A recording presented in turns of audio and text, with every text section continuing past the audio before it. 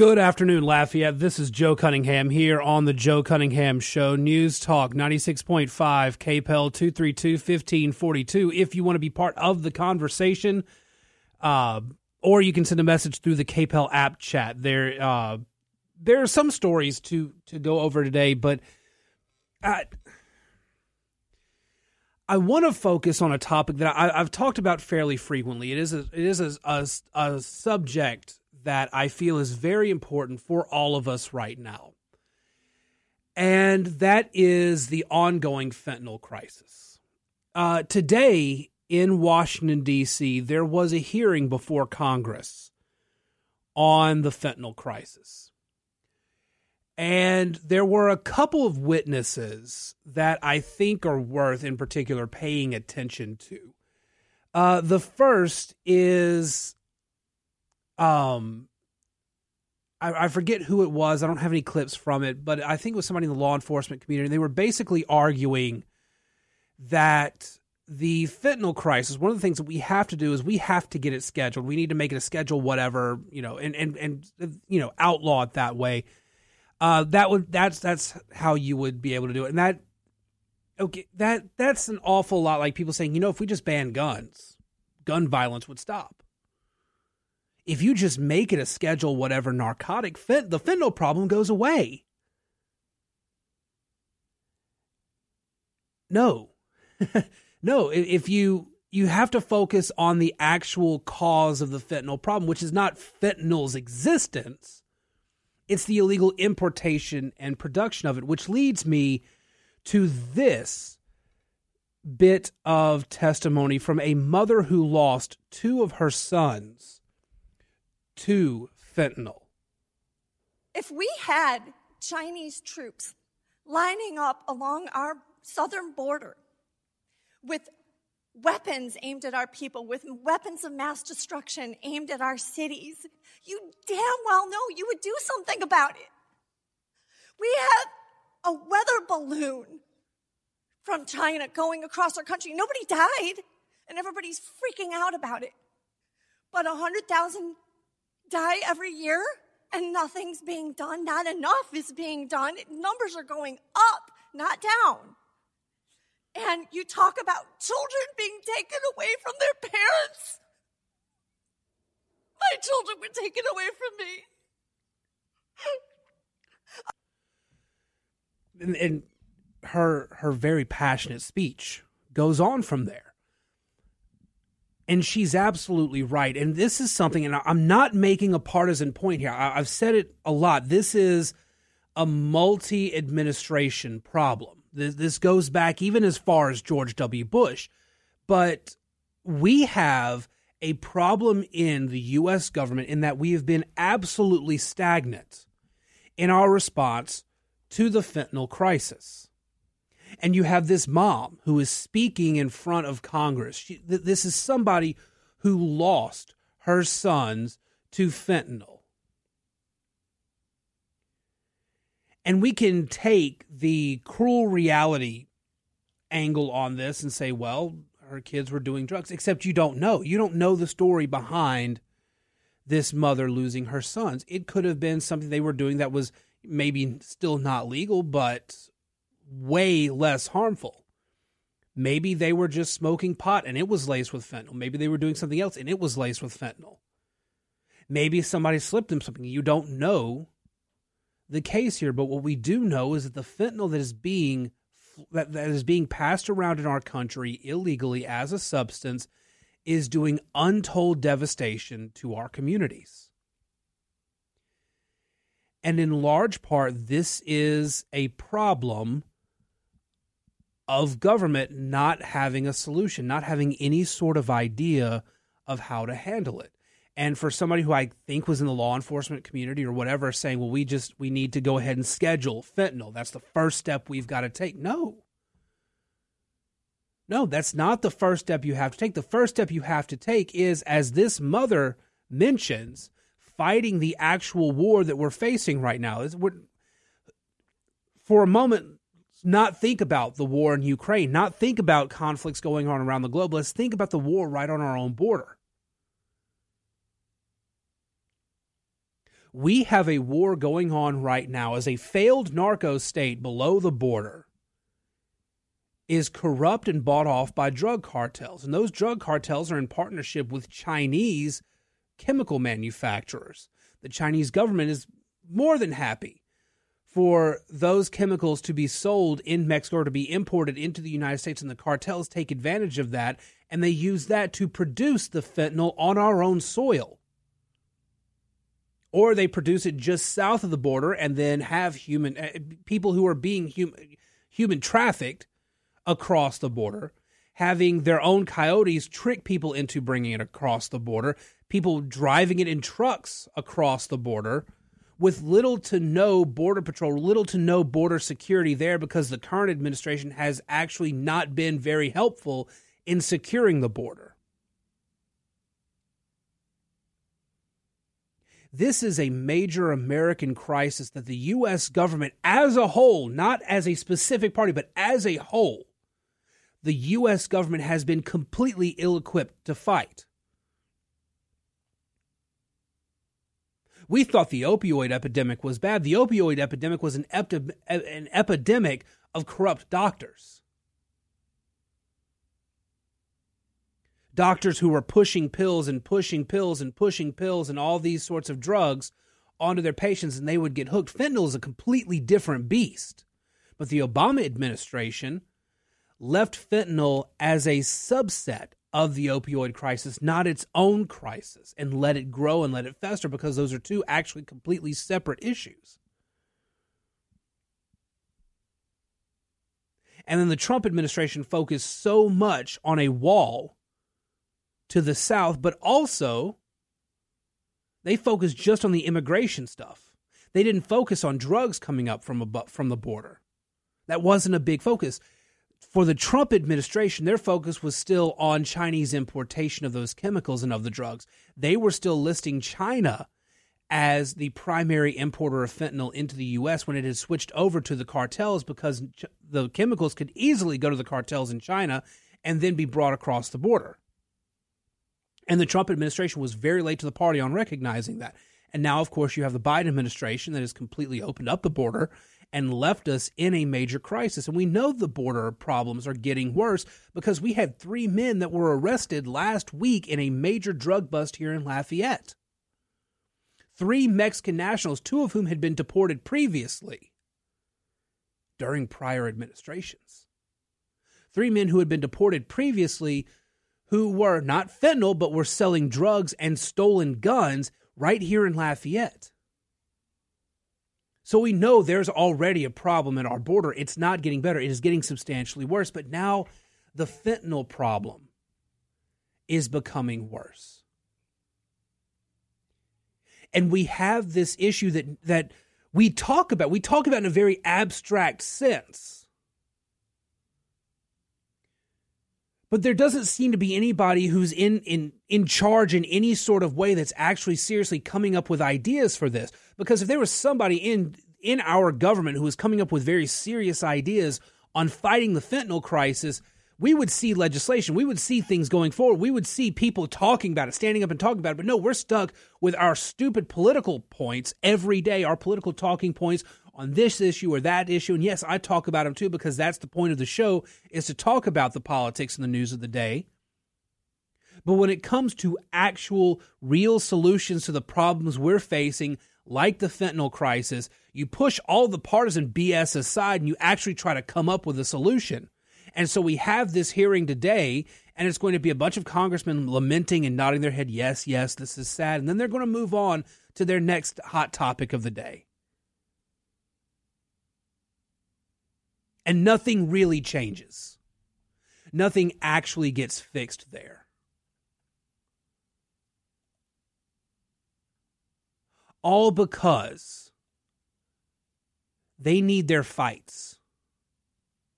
They need their political arguments. They need their political fights. They don't actually care about these very real issues that are affecting us day to day in American streets. Chip Roy, who is a congressman from Texas. I need to get Representative Roy on the show. But Chip Roy was making a point the other day that it's flooding our streets. That it's actually flooding our streets. It's flooding in between ports of entry. Now, at ports of entry into the United States, fentanyl is already a problem there, and they're seizing massive amounts of it. But he's saying that it's also flooding in between ports of entry in the United States, and that is true. It is not in nearly as high a numbers as you see at the ports of entry, but it's still a lot. And he was pointing this out, and some reporter, I forget who the reporter was, Nick Miroff, I think with the Washington Post. The DEA says that 2.2 pounds of fentanyl is potentially 500,000 lethal doses. Chip Roy pointed out that it was flooding in. This reporter from the Washington Post says, no, it's not flooding. Only 477 pounds have been seized by Border Patrol. Well, if you do the math there, 477 pounds is potentially 108,406,091 lethal doses of fentanyl, which seems like a flood to me. But because we have very unserious people who would rather dunk on a Republican than actually address the issue, that's a ton of fentanyl still coming in, we're never going to solve this problem. And the fentanyl crisis will continue to get worse here in the United States. 232-1542 if you want to be part of the conversation, or send a message to the KPEL app. We'll be responding to those during the break. All that and more here on the Joe Cunningham Show, News Talk 96.5 KPEL. Glad to be with y'all today. And, of course, if you want to call in, feel free. Let's go to the phone lines now. Hi, welcome to the Joe Cunningham Show. Hello, is it me? Yes, it is. Yes, sir. I was listening to your conversation about fentanyl. And the question I have, like the lady at Congress, her two sons died, and people say, well, they may have smoked marijuana laced with fentanyl. Who or where are they lacing the stuff with fentanyl? People are thinking they're taking one thing, and someone has put something in it that's going to kill them. Do we know who's doing that? Is that happening here in the States? I don't know specifics here in the state, but what we do know is that we have that drug dealers, in an effort to try to get better highs for their customers, are lacing it with stronger stuff. And so that's what we're getting right now is we're getting we're having these issues where the dealers are just handing out these laced drugs, and that's what's getting into the streets. That's what's getting into the drugs. That's what's taking these lives. And we haven't really figured out a way to stop that yet. Well, I would think this might sound harsh, but one way would be that it could pass a law that says if you're convicted of selling drugs that are laced with fentanyl, that's a capital offense. And, you don't sit in jail for 20 years while the appeals get processed. If you did it, you had it, you go straight to Angola and we put you out of your misery. That's one way that would slow some of it down. It might not stop it, but, they would give them something to think about. Yeah, you're absolutely right. And it is, it's a problem. I think a lot of it is that I think our politicians are scared of going back to the war on drugs. I think they're scared of the phrase war on drugs. And so they don't want to they don't want to be tied in any way to it. And that is I think that's what's happening here. Is we're having a bunch of folks who are they don't want to go back to those days where we're the war on whatever noun of the day, in this case drugs again. But the politicians are very scared of that because they've gotten a lot of pushback over time. It was a waste of time and effort and money and all this. but nobody's really taking the problem serious. We talk about the opioid epidemic, we talk about fentanyl all the time, but nobody's really actually doing anything. And I think that's the issue. Thank you very much for the call. I appreciate it. Yes, sir. All right, so we're about to take a break. But I think just kind of going forward, I really think this is kind of the focus that we need to take. We need to figure out how to have this fight, how to fight this war, because that's ultimately what it really is. And nobody seems to be taking it seriously enough. All right, we're going to take this break. More here on the Joe Cunningham Show afterwards. If you want to call in, 232-1542, send a message to the KPEL app chat. We'll be back with that and more right here on News Talk 96.5 KPEL. Welcome back to the Joe Cunningham Show here on News Talk 96.5 KPEL, 232-1542. If you want to be part of the conversation, I want to play a clip from a CNN interview. Bill Maher talking to Jake Tapper on progressivism and how progressive rhetoric is pushing folks further and further, actually to the right. I think it's this collection of ideas that are not building on liberalism, but very often undoing it. I mean, 5 years ago, Abraham Lincoln was not a controversial figure among liberals. We liked him. Now they take his name off schools and tear down his statues. Really? Lincoln isn't good enough for you? 5-10 years ago, bedrock liberalism was we are striving to be a colorblind society where we don't see race. Of course, we see it, but it doesn't matter. That's not what woke is. Woke is something very different. It's identity politics. We see it all the time. It's always the most important thing. I don't think that's liberalism. I mean, I could mention so many issues like that. I remember doing that show on HBO, Comic Relief for the Homeless. And the idea then, again, among liberals, I thought was, for the sake of compassion, can we get these people off the street so they have a roof over their heads? And I want to pair that, because he makes some really good points there. I mean, Bill Maher, you may not like his politics, but the way he says things very intelligently when he's talking about these very serious issues. When he's doing it in the form of jokes and part of a stand-up routine, especially when he talks about religion, it's kind of a turnoff. But a lot of what he's talking about in this regard is actually, you need to pay attention to it, particularly if you are of the left and you need to understand just why the left is losing in some of these cultural battles. Now take this guest essay at the New York Times from a senior at Princeton.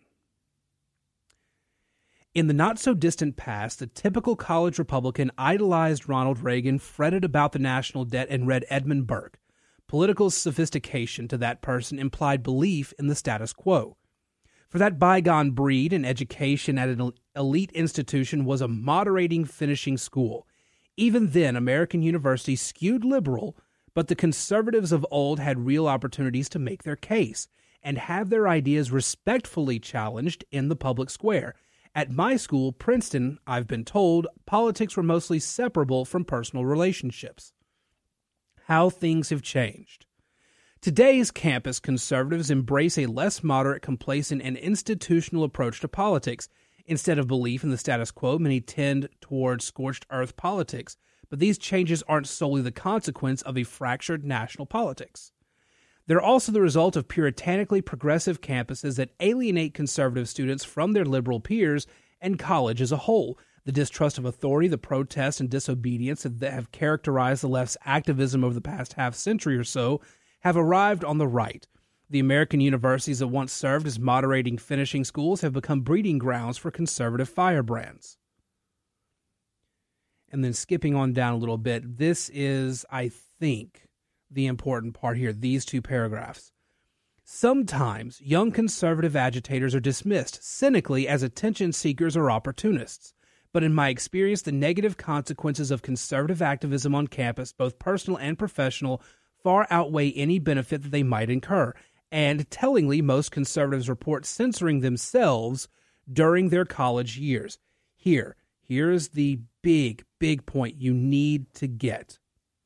Some might think that this pervasive progressivism would encourage conservative students to change their views, but in fact it has the opposite effect.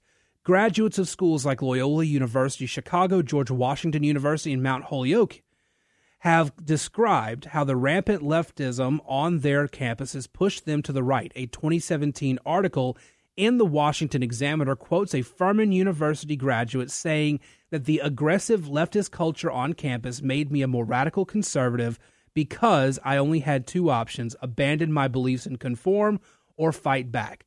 She chose to fight back. That is the status of the progressive movement across the country.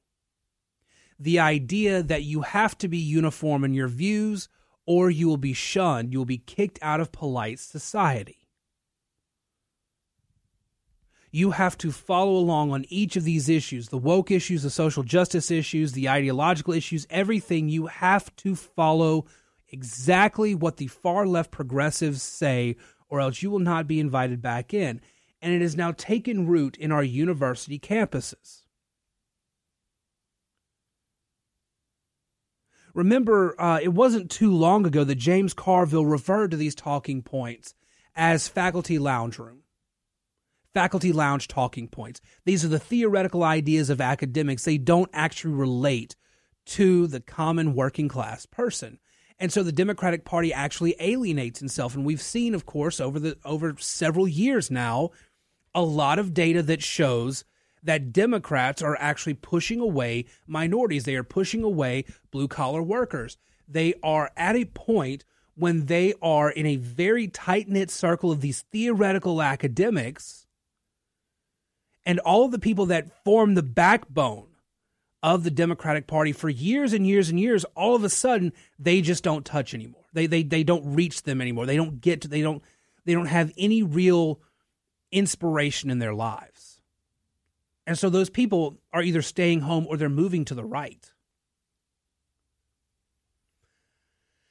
Progressives today really and truly feel that they've won culturally. They believe that they've won, that they are right. They are on the right side of history, and everything that argues against them is some uncultured, racist, bigoted, conspiracy theorists, whatever you want to call them. That's what they are, and they should be shunned from society. And it is, as this college essay, a very well-done college essay. Of course, you'd kind of expect that from Princeton, but still, a very well-written essay in the New York Times. The New York Times actually ran this. And this is a student that says, hey, we can see the data. When our universities actually shut out conservatives like this, it makes those people more conservative. It makes people who feel shut out more conservative. And even if they are mostly liberal or mostly progressive, if there are some things they don't quite agree with, they're pushed to the right. They're pushed to the right because, as the piece says, you have two options: abandon your beliefs or conform or fight back. And they're choosing to fight back. The modern progressive movement is one of censorship and silence. And I'm sorry they don't like it. They don't like to hear that, but it's true. It is very true. There are a lot of people who say some very despicable things. And yes, people on the right say very despicable things. There are some folks who they don't need a platform. Maybe they don't need to be in polite society because of some of the things they say and believe and do. But the way you go about it is by intellectually challenging their ideas.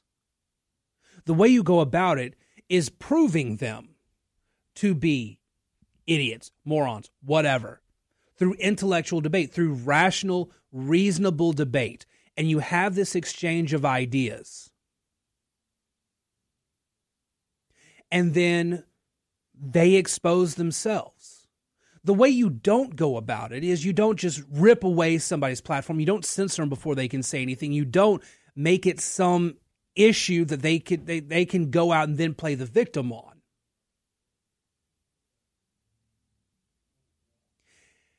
But more often than not, the people who are targeted for being deplatformed, the people who get the mob sent after them, are actually very rational people who have some very rational thoughts. Some of them have the benefit of having their own built-in platforms. It's very difficult to cancel them. It's very difficult to deplatform them. They have their own fan base. They can take their fans, they can take their audience, and they can still go on.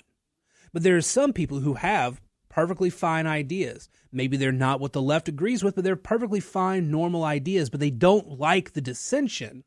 So the left tries to get them shut up. But they don't have an audience. They don't have a platform, so they do get shut down. They do get locked out.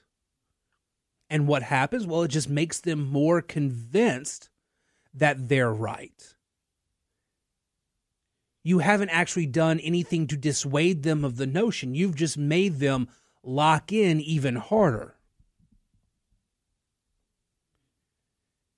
See, it's the merits of arguments, the merits of discussion and debate. That's what helps society move forward. Society, as it is right now, cannot move forward. Society is stuck because we live in an age, we live in a culture that prefers to own the libs or own the cons. We prefer to live in a country, in a society that prefers dunking on somebody, making some snarky response, and then just ignoring them rather than actually having reasonable, intelligent debate. Because we have that mentality, we can't move forward on ideas. But do you know what's happening? More often than not, that silencing, that shutting someone out, that refusal to have that debate is from the left toward the right. And as the left locks in and holds on to these immutable platforms, these ideas they will not walk away from, they will not break away from, they will not tolerate discussion or argument on. And as they continue to name call the people who hold those ideas, those people who may have been on their side on other issues are just taking their ball and going home or going to the other party. Society does not move forward when you shut down ideas and just refuse to even have the debate. Ideas only grow and get stronger when you've had the debate. And more people are just refusing to have that debate. More and more people are just, they're again, the lead-lined bunker. They will go down into their lead-lined bunker. They have all their preconceived notions and beliefs, and they will not have the discussion. You know, there's a reason why I like on Winging It Wednesdays being up against Stephen Handwerk of the Democratic Party. He and I can have these idea-based discussions. We can have these topics. That's why I have friends who are progressives, and I talk with them fairly frequently. And we have these discussions. We have these talks. I'm not trying to be isolated in my worldview. I want my worldview to be challenged nearly constantly. Because that's the only way I get better. It's when I was teaching kids to write, my one piece of advice every time was the only way you become a better writer is by writing. The only way your ideas get stronger is when you continue to challenge those ideas. And yes, sometimes those challenges will stop and think, make you stop and think, and then you might have to go back and reevaluate your ideas, and maybe you change your mind, and that's okay. It's okay if you change your mind. It's not the end of the world. Maybe you add some of those other ideas to your own, and that makes you a more unique person in that your ideas evolve. But we're now politically stagnant in this country because one side refuses to engage with the other, and the other side has said, you know what, screw it, we're not going to engage with you either.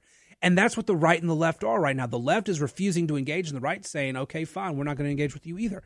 And nothing moves forward. That's why the fentanyl crisis is the way it is right now, because we have two sides of the political aisle that hate to interact with each other, and they're so scared of things like the war on drugs because of all the political rhetoric both sides have thrown out about that. They don't want to deal with it anymore, so they've just shut themselves off from it. So they can say all they want. They can say all the pretty words about the fentanyl crisis they want. As one of my Twitter followers listening to the show, PPC, says, until it starts hitting their private supply. Politicians don't care. It's all talk with no action for getting elected until then. Absolutely right. They don't want to deal with the problem. They want to shut themselves away from the problem. And that's where we are. That's where we are as a society. But the progressives are doing this in a way that is really impacting and pushing people to be conservative in our universities. Think about that. 232-1542 if you want to call in, be part of the conversation, or send a message to the KPEL app chat. We'll take this break. We'll be back to wrap up the show here on News Talk 96.5 KPEL. Welcome back to the Joe Cunningham Show here on News Talk 96.5 KPEL 232-1542 if you want to be part of the program. Real quick, just looking up at the board, there's a lot of vehicle accidents out there I want you guys to be aware of, because I want y'all to, of course, be safe while you're out there driving. Northwest Evangeline at Willow, we've got an accident over there. That was earlier this hour. Louisiana Avenue at I-10, one over there. 1300 block of Pinhook, something there. Rustic Lane out in the parish and on Southwest Evangeline, the 1700 block there. So lots of accidents out there. Y'all drive safe. I know that the after-school traffic is out there and pretty heavy. Also, somebody reporting something happening on Vero right now. Just drive carefully out there. Before we end for the day, there was some pretty historic news.